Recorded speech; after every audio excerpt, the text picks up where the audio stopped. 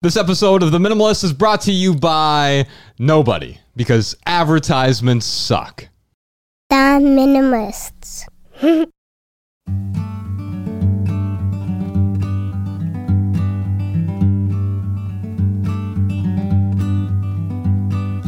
Every little thing you think that you need. Every little thing you think that you need. Every little thing that's just feeding your greed. Oh, I bet that you'd be fine without it. Hello, everybody. Welcome to The Minimalist Podcast, where we discuss what it means to live a meaningful life with less. My name is Joshua Fields Milburn. And I'm Ryan Nicodemus, and together we are The Minimalists. Today, we're going to talk about healing your relationship with stuff, your relationship with the truth, your relationship with yourself, your relationship with your values and your money and your creativity, and of course, your relationships with people. Why? Because today is the day, Ryan. Finally. Love People, Use Things. Yeah. Is on bookshelves and library shelves. Is this our first hardcover? Well, in America, it is. We've had a lot of hardcovers overseas. True. But yeah, all of our other books have been soft covers. So it's available right now. I'm not going to belabor the point. Hardcover, ebook, audiobook. We'll even read it to you. I was listening to the version of the audiobook. I'm going to do a little bit of reading today, but it's not going to do it justice because we spent 2 weeks in a studio doing the audiobook. That was fun, man. You know, I know this isn't going to sound very minimalist, but the best way that I take in information from a book is I literally, like, especially if we have a guest coming on, I got to read their book like quickly. I will get the audiobook and the book, and I will listen to the audiobook as I'm reading it. Yes. And then I can like highlight stuff as I'm going along anyway. I'm not encouraging you to do both. I'm just talking about what I do. Well, you can find it at your local library, your local indie bookshop, at Target, Barnes & Noble, Amazon, all those other places. We'll put links in the show notes. But since today is a special day, we thought we'd have a very special guest here in the studio. Our returning champion, 9th time guest. TK Coleman! Love people. Yeah. Use things. Yes. Everybody, welcome TK Coleman. This is his 9th time on the podcast. We're going to talk about a bunch of stuff here on this minimal episode. Healing your relationship with stuff, creativity. We're going to talk a little bit about distractions as well. On the Maximal episode this week, TK, I want to dive deep with you. We're going to talk about healing our relationship with lies. Many of the lies, the untruths we tell ourselves and we tell other people. Also, our relationship with people, our relationship with money, all the tension that it creates. Also, we have 13 overrated virtues I want to run by you. Maybe we can disagree about some things a little bit, TK. I wanted to start this episode before we get into the questions. I got 2 things for you, maybe 3 things. Ryan, I was stepping onto the elevator in my building this week, and I got on, I was riding the elevator down to the lobby, and this woman stops like on the 5th floor. And she stops the elevator, she gets on, she has this cart full of stuff, and she says, "Can I get on the elevator?" And I said, "Sure." Huge cart full of stuff. And then she looks up at me and she goes, "Oh my God, you're the reason I have all this stuff." I said, "Well, wait a minute." She goes, No, I didn't mean it like that. You're the reason I'm getting rid of all of this stuff. I've been in this building for 35 years, and I feel like I've had all this stuff. It's like I have a life sentence of stuff in my house. 35 years, and now she's finally tackled. She saw our last documentary, Less Is Now, on Netflix, and she had been in the building since the 80s, and now she was finally letting go. Wow. She found the courage to let go. That's incredible. And that's what we're trying to do with this book. I want to start with an excerpt so we can just sort of talk about this book intelligently. This is from page 36. This is during the introduction. The introduction chapter is called An Introduction to Living with Less. This book's title was inspired by 2 unlikely muses. It was the venerable Fulton J. Sheen, circa 1925, who first said, "You must remember to love people and use things rather than to love things and use people." I encountered this epigram almost daily as a child, every time I walked past my Catholic mother's bedroom and saw it artfully framed and mounted on the wall above her bed. Nearly a century later, pop rap superstar Drake echoed Sheen's line when he sang, Love. Well, no, I don't know what the line is actually. Wish you would learn to love people and use things and not the other way around. The Minimalists reworked this sentiment to create the catchphrase that has come to define our message. Love people and use things, because the opposite never works, which ends every episode of our podcast. When Ryan and I close our live events with this line, the crowd often echoes the phrase in unison. A few brave souls have even tattooed the phrase on their bodies as a permanent daily reminder. I've got a picture in the book here of someone. This is at our Salt Lake City event a couple years ago. Jordan took a photo of it here, and his photo is in the book. It's pretty cool. Yeah, love people, use things, right there on her body. Minimalism itself is not a new idea.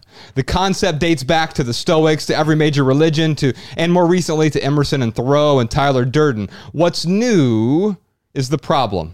Never before have people been more seduced by materialism, and never before have people been so willing to forsake loved ones to acquire heaps of meaningless stuff. With this book, we will shine a new light on minimalism's time-tested wisdom, one lesson at a time. The book's aim isn't to remove you from the modern world, but rather to show you how to better live within it. How do we learn to live confidently without the material things we've convinced ourselves we need? How do we live a more intentional and rewarding life? How do we learn to reset our priorities? How do we transform the way we look at ourselves? How do we get what we want out of life? Ryan and I explore these questions by examining the 7 essential relationships that make us who we are: stuff, truth, self, values, money, creativity, and people. These relationships crisscross our lives in unexpected ways, providing destructive patterns that frequently repeat themselves, too often left unexamined because we have buried them beneath materialistic clutter. This book offers the tools to help in the fight against consumerism, clearing the slate to make room for a more meaningful life. Now, here's the point I wanted to get to here. Ryan and I believe that by highlighting our flaws and working through our issues publicly, we can help people deal with their own issues and the shame that surrounds the decisions of the past. It just so happens that this book is the best medium for us to pour our guts onto the page. Throughout these pages, we'll also use expert insights and case studies to peel back the facade covering the hidden truths of everyday people who have been hiding their shame, like we once did, under a mountain of useless objects. So there are some stories in this book, Ryan. Drug abuse, arrests, theft, infidelity, ending up in an insane asylum for a week. A lot of things that we have never talked about publicly. We're not going to talk about on this episode. We may dive into on a future Maximal episode a little bit, but we wanted to get it out there because these are sort of everyday things. Now, TK, we all deal with certain struggles in our life, and we're afraid to admit it because of the shame, because we see the perfect lives of everyone else. Now, no one's going to mistake this as a memoir of a couple of perfect guys who have done everything right. I mean, we've done everything wrong, and now we've cataloged it. We have proof here. Thank God for the statute of limitations, because some of the stuff in here, it's like, oh, wow, I can't believe they did that. I can't believe that was our life at one point. Yeah. Well, I think that's where people learn the most. I mean, we have this weird thing in Western culture, I think specifically, of we put our leaders, our role models, celebrities, we put them on this pedestal as if like they should be perfect or as close to perfect as possible. But what a crappy expectation. Because really, most of the world, we go through a lot of these things. We go through a lot of tough situations, bad decisions. So, for Josh and I to put these stories out there, personally, I would rather see a story of redemption than a story of perfection. And that's what Josh and I did with this. We kind of laid it all out on the table. And I really hope people they probably didn't screw up as bad as Josh and I did, or maybe they did. But, hopefully it's going to do one of two things. It's going to help people look at these screw ups to be like, oh yeah, I've done those things too. Oh, and that's, here's a path that I can take to kind of redeem myself. Or maybe they'll look at it and they'll say, man, I haven't done anything nearly this bad. I can definitely redeem myself. Oh yeah. That's fascinating. Yeah. So, it was hard to tell some of these stories, but I'm glad we did. And like I said, I think that's where people learn the most. They learn from stories of redemption, not these stories of people being perfect. Yeah. What about you, TK? You ever screwed up? Nah, not really, man. You know, I was going to say that I've been holding on to this way too long. I was going to say, yeah, struggle's definitely real. Like when you threw that Drake line to Ryan and you completely botched the highlight clip. I was just like, oh, man. I know. I couldn't. I don't know that. I don't know that line verbatim. I know. I was like, I was going to try it, but I'm like, I'm going to screw this up so bad. And then Drake's going to sue us and be like, you killed my line. When the camera's off, Josh's going to be like, don't F up the Drake line. we practiced this 20 times. Yeah, right. Well, you know, it's funny, man, because once upon a time, celebrities were deliberately marketed as that. I think this generation's so different because before you could have this huge gap between the private life of a celebrity and, you know, the public image. And so you could just present yourself how you want it to be seen and no one knew anything about you. But now we're in the age where, you know, basketball stars, movie stars, they can't hide. They're on social media. We're taking pictures of them when they're having lunch. And so there's a unique dilemma today where you have to decide what you're going to do with this high level of visibility. Are you going to lean into it and say, okay, I'm not going to wait for TMZ to, you know, expose me as someone that gets angry sometimes. I'm just going to tell you, I get angry sometimes. I lose my cool sometimes. And like, I think you guys are taking the lead with putting yourselves out there and saying there's nothing wrong with having your imperfections exposed. The important thing is that you take the lead in that process and you're the one that does it so that you can de-scandalize it, so to speak. We need to de-scandalize imperfection. Yeah, absolutely. You know, it's crazy. Like my 16-year-old self, I don't know, like there was a couple things I screwed up. And then, you know, Josh talks about, spoiler alert, Josh talks about the insane asylum, which I guess you could call it an insane asylum. But, you know, I'd overdosed when I was like 19 years old. So being like in my teens, I thought I would never, maybe I was a little older than that, but it doesn't matter.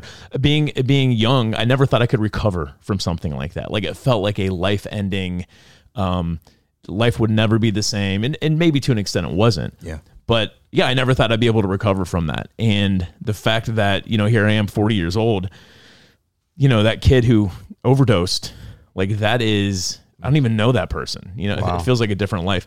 So yeah, it's I think especially for young people, they have these moments, they get embarrassed, you know, they do something and they feel like, oh, my life is over. And like, really, no, it's not over. Like you are living life. Yes. Going through these lessons, and hopefully this book can help people. It can show them to move forward. Well, the de-scandalizing, I like that term because that's a type of letting go in a way. Because what happens, you talk about the younger people, Ryan, but as we get older, we often cling to those moments and say, that defines me. That's who I am. Well, no, the thing I talk about in the book is your past self is merely an ancestor who birthed you, but we don't have to cling to that. And so I like the idea of the de-scandalizing. We got some audience questions here. I thought we could dive into those. Before we do, I threw up a Twitter poll this morning, and it was two choices: love people, use things. And at the moment, by the way, if you're listening to this the day this podcast comes out, this is the day the book comes out, but you can go over to my Twitter account. It's just twitter.com/JFM, and you can vote on this right now. As of this recording, it's 79% love people, 21% use things. There's no wrong answer here. Yeah. We do both, but you get to pick on that Twitter poll. We have a question here from Kim in Scranton, PA. When I want to get rid of things that are used and can't be donated, but I know that they're going to sit in a pile of trash for probably 100 years before they even start to degrade, what should I do with these objects? There's certain things that I know I can get rid of because I'm not using them, but to throw them away hurts my heart, and I know that they are not donatable because they're either half used or so broken down.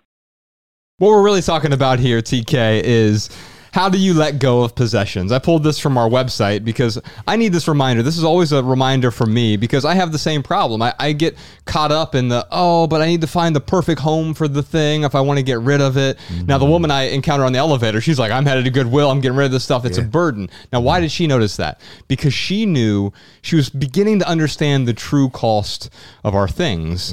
And so, real quick, how to let go of possessions. Our possessions possess us. We'll put a link to this in the show notes. This is how we let go. If a thing stops adding value, sell it.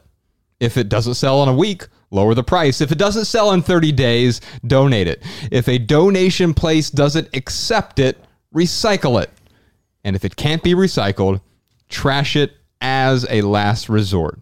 Once we let go, we're able to move on. Yeah. And really here, Kim, the part that you're not connecting the dots on yet, but you're going to as soon as you hear this, it will click for you very easily.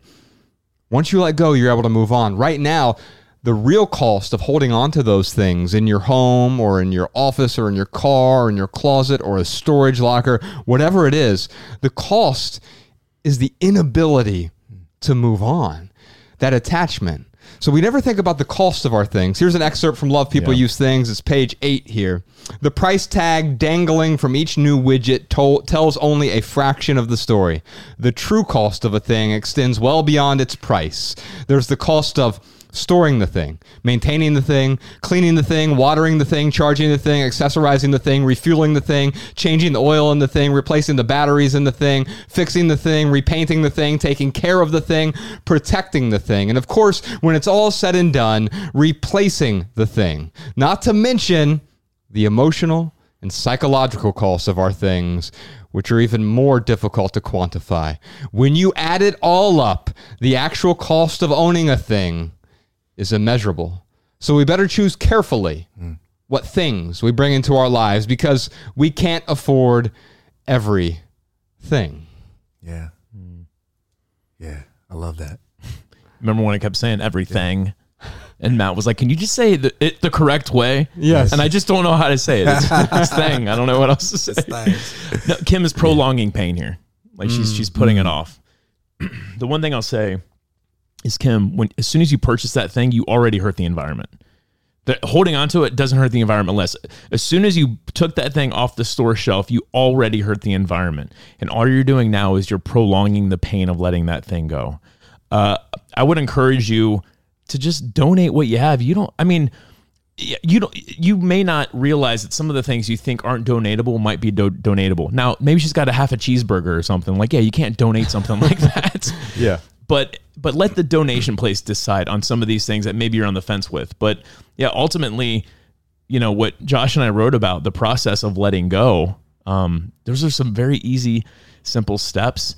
And what this will do is help Kim. It'll give herself permission to put some of these things that, they might end up in the landfill. The best way to really redeem yourself here is to stop purchasing crap that you don't need. Yes. It's the best thing you can do.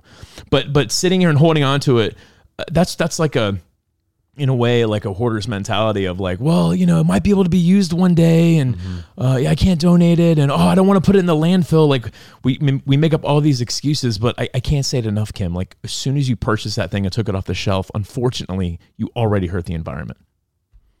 Yeah. TK, let's talk about some of these costs. Let's talk about the psychology behind this. Yeah. So from that perspective, I would say, the first step to letting go of stuff is letting go of the stories you tell yourself about the stuff, right?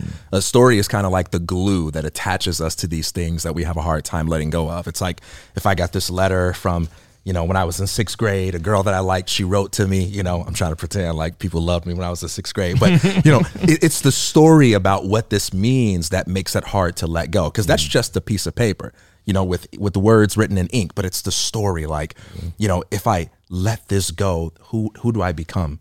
Can I still be me without this thing?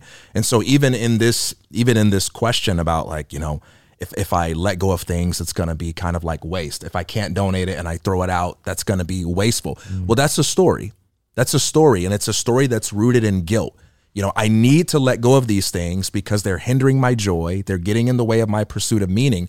But if I do that, I'm going to be a wasteful person. And I think the solution to that is to say it's better to trash your things than to trash your life, right? It's better to waste stuff that you don't need than to waste away your valuable years, your valuable energy, holding on to things that are just getting in the way of you becoming the best possible version of yourself. Dude, that's good. That's That good. is so good. I'm stealing that. Kim, Put it on Twitter. I want to send you a copy of our minimalist rule book. So we have a long, it's like maybe 30 pages. You can download it for free, theminimalists.com/rulebook, because there's one rule in there in particular I think you'll really benefit from. By the way, there's an attenuated version of these 16 rules. There's 16 rules for living with less in Love People Use Things. You don't have to buy the book in order to take advantage of these rules, though. They're all free right there on our website, theminimalists.com/rulebook. But Ryan, this is a rule that Ryan came up with called the spontaneous combustion rule. Oh, yeah. So if you hold up an item, you look at it and say, okay, if this spontaneously combusted, would I replace it or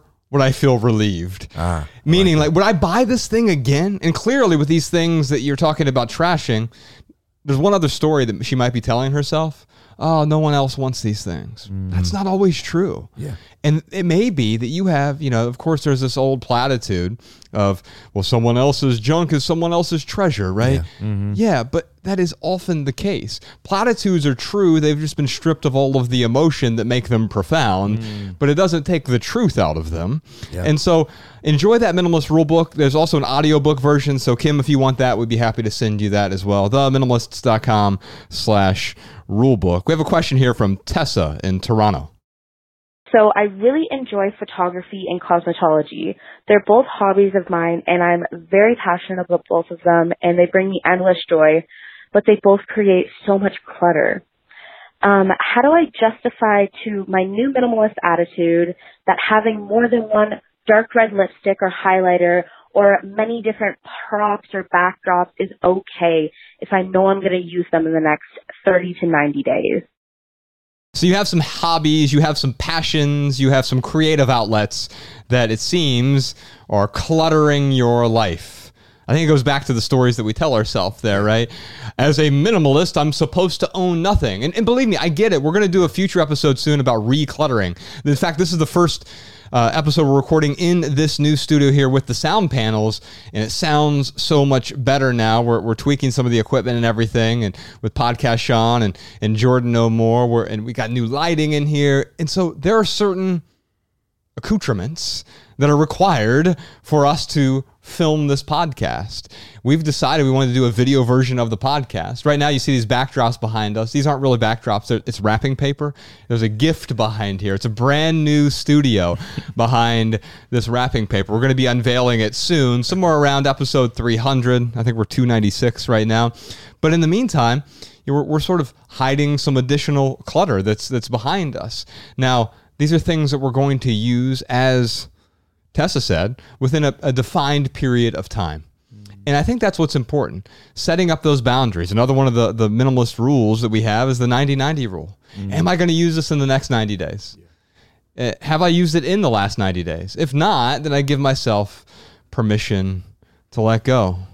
What do you think, TK? What about these boundaries? And also, what about this sort of, we did a whole chapter in Love People Use Things about creativity. Ryan and I were doing an interview yesterday with Elle magazine, the Dutch version of Elle magazine. And the woman at first was like, I read the book, and it was like there was this one relationship, the relationship with creativity, that it almost felt like it didn't fit at first with all of these other relationships. Why did you decide to write about it? And I said, because we've been lied to. We've been told we're consumers. And that's partially true. Consumption isn't a problem. Consumerism, though, is a problem. We are all creators. Yeah.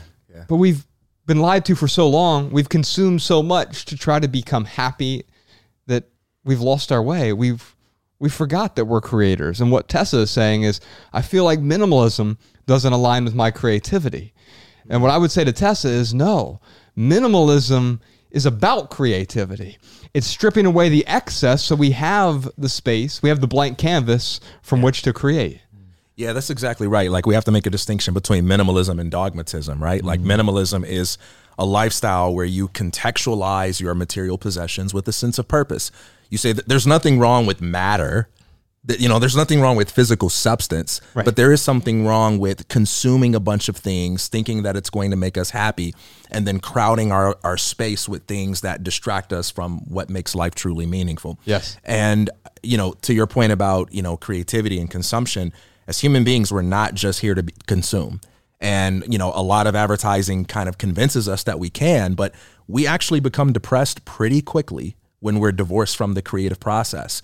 And so anytime you feel like, okay, I got a bunch of stuff, but my life is feeling empty, even though my shelves are full, don't just ask yourself, how can I get rid of my stuff? But ask yourself, how can I fill the space surrounding my stuff with more creative energy? How can I maybe get a new use out of the things that I already have? How can I be more creative with how I employ them and so on? So I think I think the creativity piece is absolutely essential. But, you know, to answer this question, I would say let go of the story of guilt that says there's a certain number of things which, if you have, makes you some kind of sinner and puts you in minimalism purgatory. This is not a religion. There is no objective right or wrong number of things for you to have. If you are an artist and you need many different colors, you know, who's to say, well, 12 is more than enough? Well, not if you need 13 colors in order to be able to paint your picture, you know? So let go of that story of guilt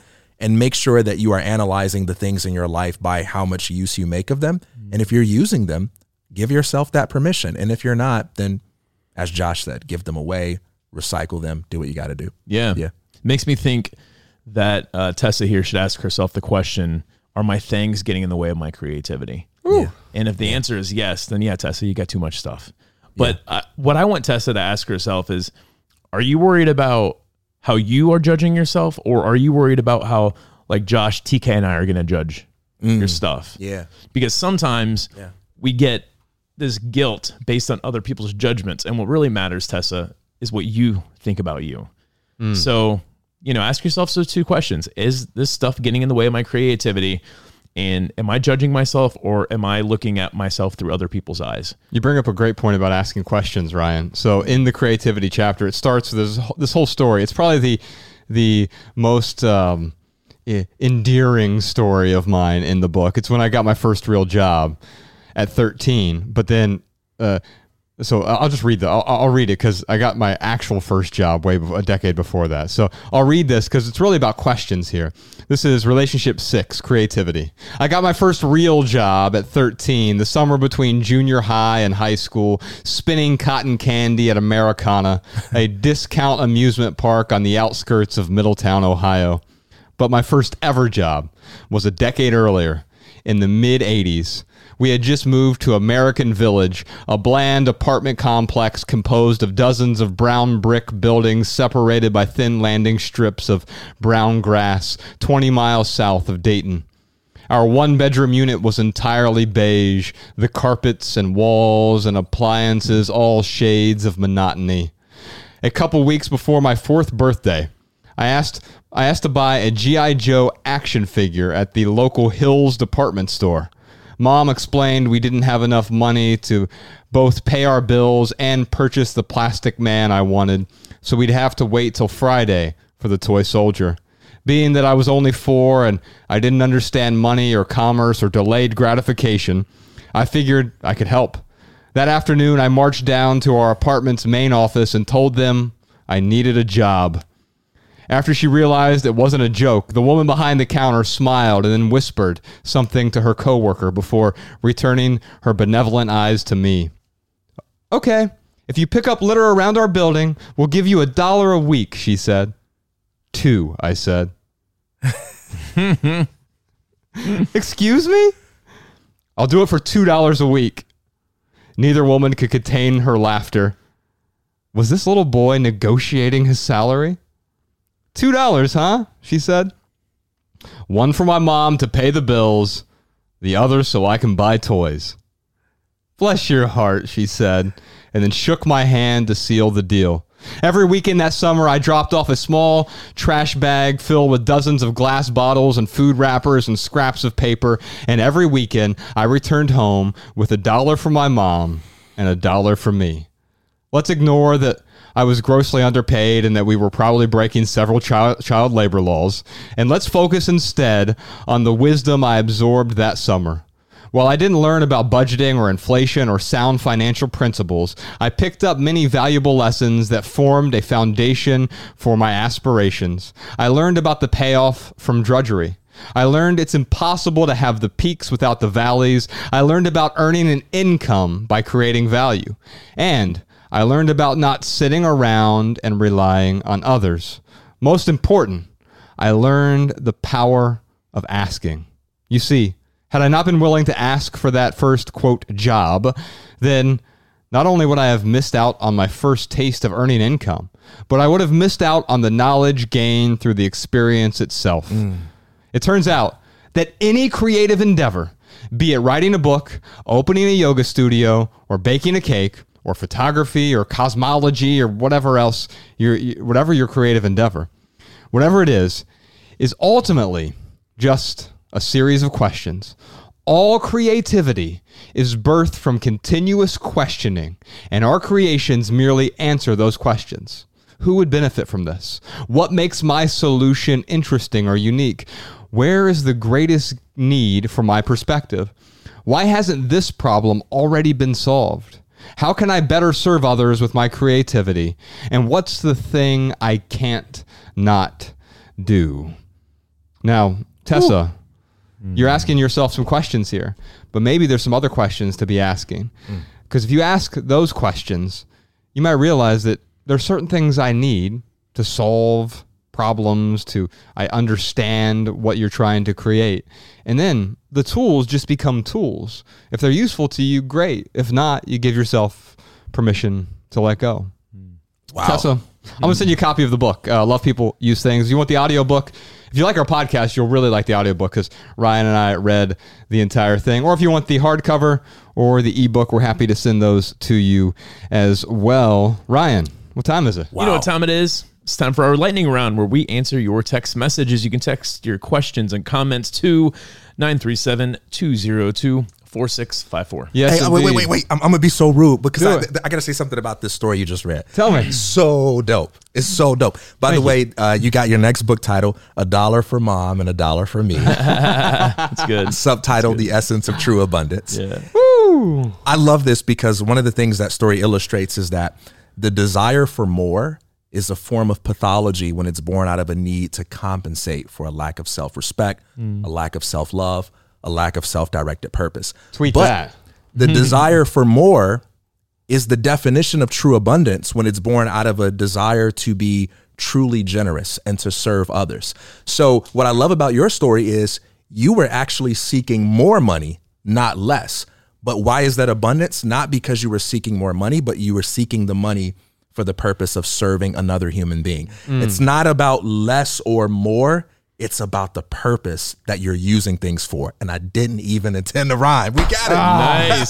Nice.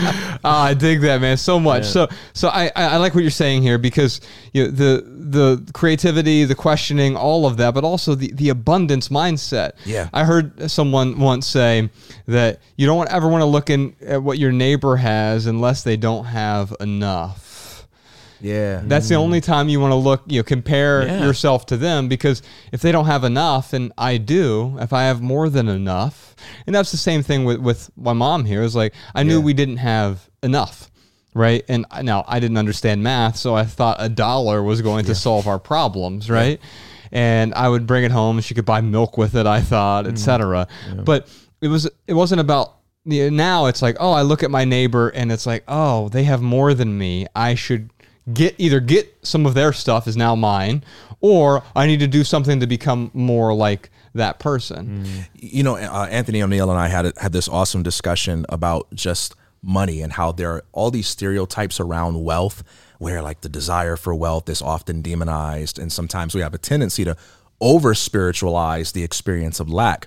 And one of the overlooked things about abundance is that sometimes when you don't desire more, that can be a form of unhealthy selfishness, because it can be an indicator that you only think about yourself. You only think about your own needs. You're not aware of anybody else who needs help.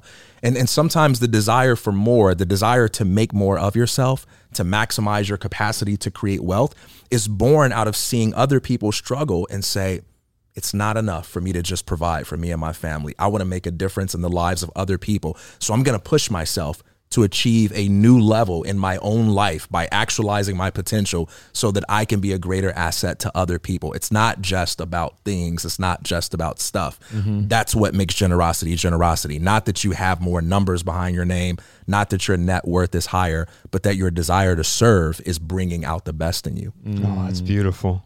It's reminding me of what the publisher wrote for the description of the book. The very last paragraph is one sentence. Because once you have less, you can make room for the right kind of more. That's it. Now, Amen. I wouldn't say right, wrong, morally. Let's be clear about that. What the publisher is highlighting there is like, well, you know, we're searching for one kind of more, and it's making us miserable. We never even think about this other more. Yeah. And it requires a subtraction, an uncovering of sorts in order to find that abundance. Maybe the abundance has always been there. Yeah, And we've simply covered it up with all this stuff. Yeah. Now, this lightning round, TK, you'll recall, since this is your 9th time on the podcast. Is it 9 times? Yes, That's this incredible. is. Yeah, I 9 sent him, times in the finals. I sent him a picture of Bill Russell this morning because Bill Russell has this picture wearing all 11 of his rings, and I'm like, you're getting close. And then he sent me a picture back of Robert Ory, who happens to have 7 rings. But I'm finally passing up Robert Ory. Yeah. Anyway, during the lightning round, this is where we do our best to answer questions with a short, shareable, less than 140 character response. We put the text to these minimal maxims in the show notes so people can share our pithy answers on social media if they like. And now you can find all of our minimal maxims in one place, thanks to our good friend Jessica Lynn Williams over at minimalmaxims.com. Now, Ryan, who has a question for us today? We got a question from Mindy here. She wants to know, how do I rejuvenate my creativity when I'm overwhelmed by burnout? Well, here, I've got a pithy answer from you, but it's not my pithy answer. It's TK Coleman's. So just this week, he tweeted this, and I was like, oh my gosh, this is perfect for this question. So Mindy again says, how do I rejuvenate my creativity when I'm overwhelmed by burnout? And here's the tweet that I got from TK Coleman.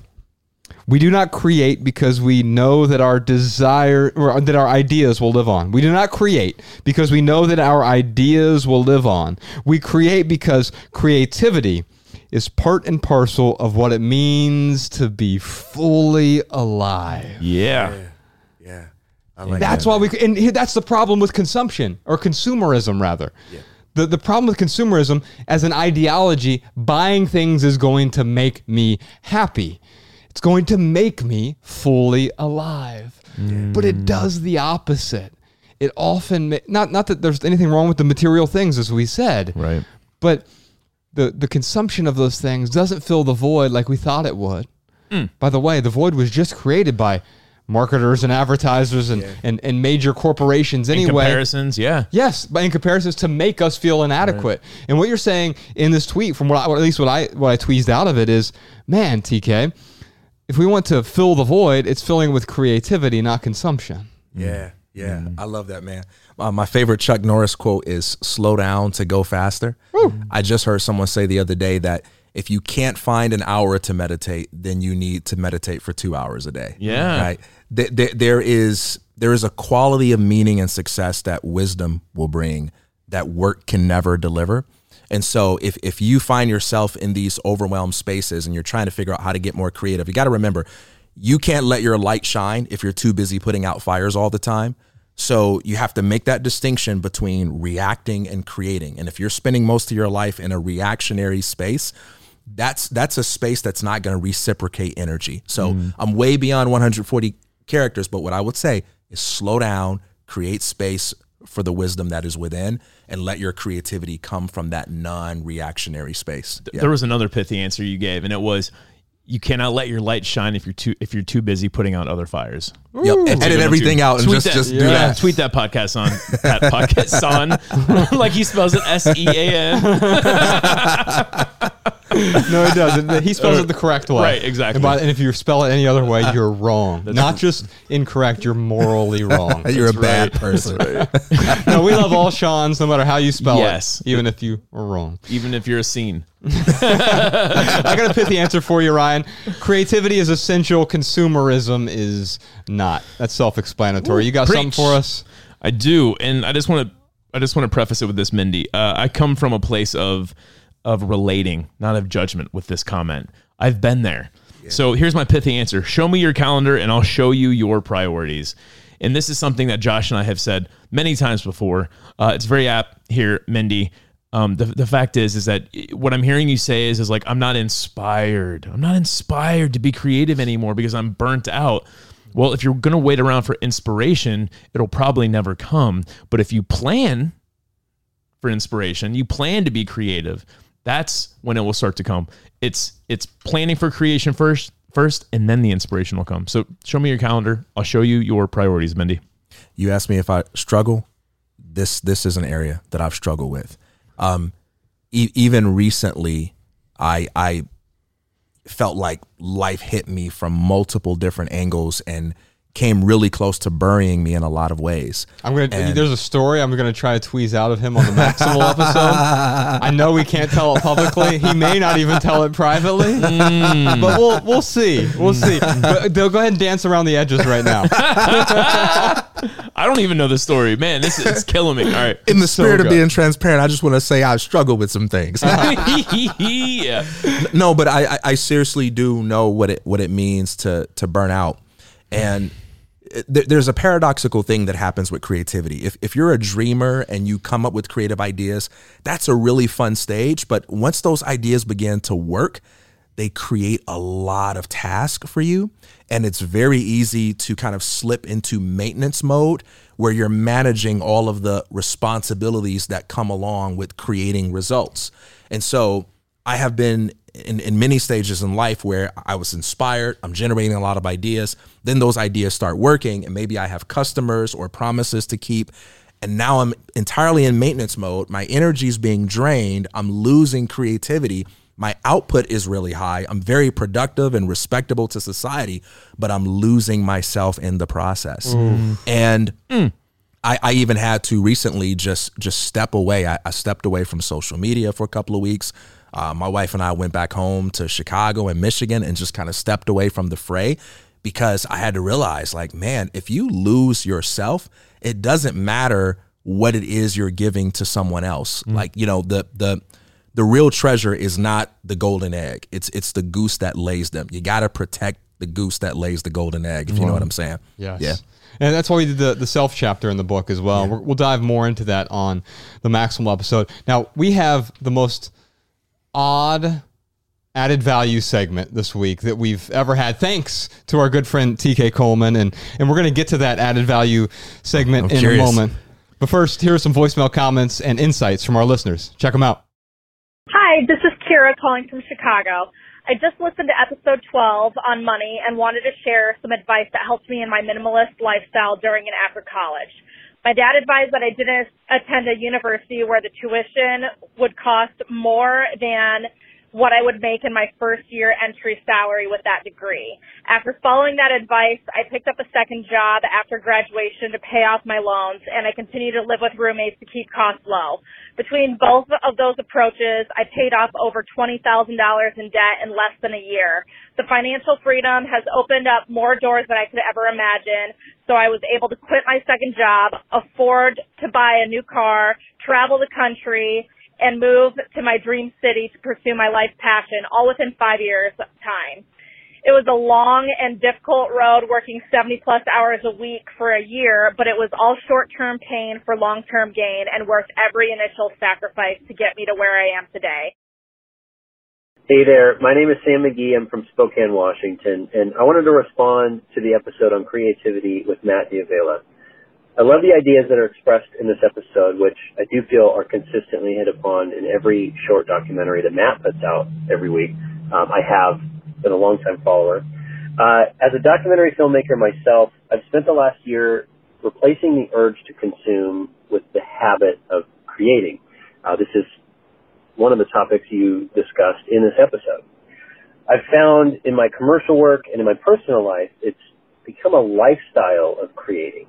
Photographing my family, creating films about my kids for the purpose of sharing that art with my family, for the purpose of group therapy with my wife as we learn to be the best parents possible for my kids.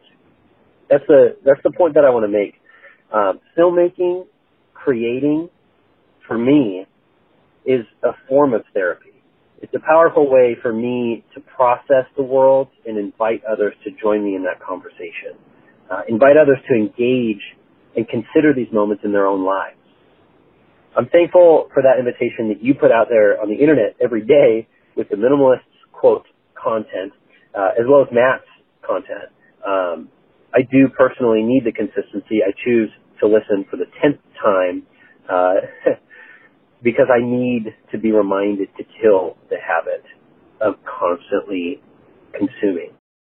All right, y'all. Big thanks to TK Coleman for joining us today. We have a bunch more surprise questions for TK this week over on Patreon. In the meantime, you can check him out. Revolution of One is his show. You can follow him on Twitter and Instagram. We'll put links to both of those in the show notes. And then check him out on the Maximal episode this week. That's on the Minimalist private podcast. That's patreon.com/The Minimalist. But first, real quick, for right here, right now, here's one thing that's going on in the life of The Minimalist. You know, the new book came out today. Love People Use Things because the opposite never works. Hardcover, ebook, audiobook, but we released this at a time where we can't really do a full tour yet. However, next week, we are going to announce the official Love People Use Things tour. We're coming to 20 cities, U.S. and Canada. If you're on our email list, you'll be the second to know. The first to know will be our Patreon supporters. They get tickets 24 hours in advance, so they get the best seats in the house. And who knows? TK, we might even convince TK Coleman to come to some of these tour stops with us and join us on stage. I'm going to drive to all of them and crash them. we want TK there, and so it's going to be all over the place. The South, the East, the West, this fall, this winter. theminimalists.com/tour to find the city closest to you. Now, I know that a lot of you will want to get tickets. Now, some of these are going to be at some smaller venues. I have to tell you this in advance because tickets for our last tour, we did 50 cities and I think 43, 45 of them sold out, right? Yeah. And they'll sell out. And people will always ask, when are you going to come to Dallas? When are you coming to Boston? When are you coming to Seattle? Well, now the answer is fall and winter. And now's your chance. Don't wait for the tickets to sell out. If you want to attend, we've priced them very, very reasonably to cover our travel costs. We're not making a bunch of money from these tours. The tickets are inexpensive. And so now's an opportunity. Now, if they sell out and scalpers start selling them on StubHub or whatever, I can't do anything about that. So now is your chance to be the first in line to get tickets for that. Also, this week, yesterday and today, Ryan and I are going around to bookstores in LA County and signing copies of Love People Use Things throughout LA County, local indie bookshops, as well as a few Barnes and Noble as well. So if you do pick up a copy in LA County, there may even be an autographed copy for you. And no matter where you are, if you pick up a copy of Love People Use Things, our local meetup groups, free local meetup groups over at minimalist.org. TK, we have 100 free local meetup groups in 8 different countries.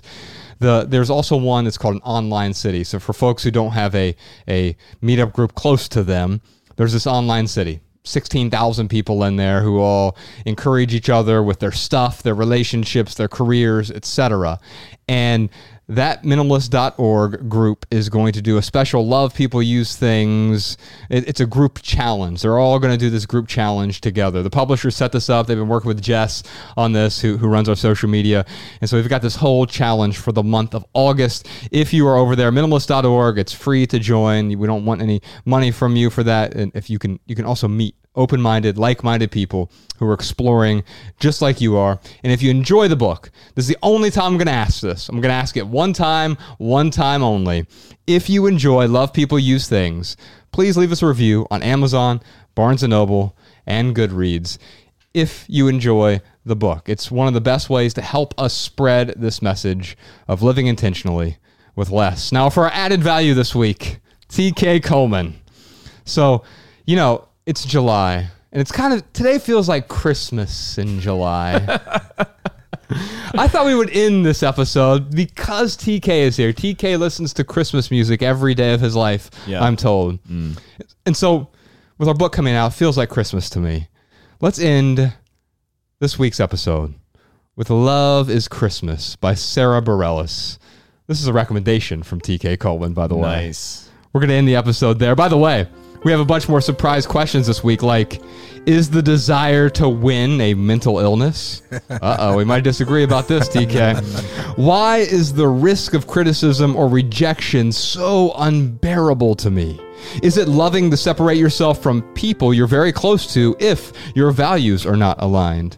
Which relationships do you struggle with the most? And what do Ryan, Joshua, and TK disagree about? Plus a million more questions for TK and the Minimalists. And if you want to hear all that, join us on the Minimalist Private Podcast this week. Visit patreon.com/The Minimalist to subscribe and get your personal link so that our private podcast plays in your favorite podcast app. We've simplified the pricing. There's also annual pricing. You can save a bunch of money on that as well.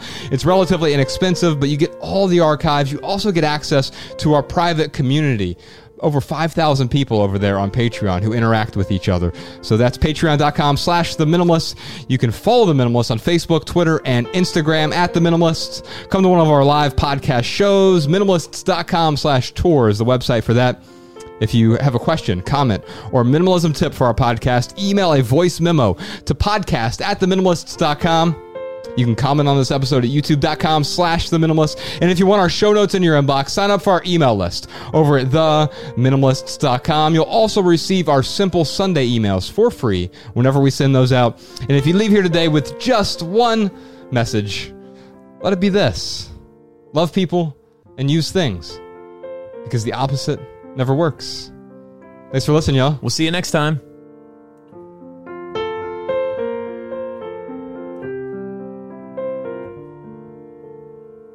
I don't care if the house is packed or the strings of light are broken.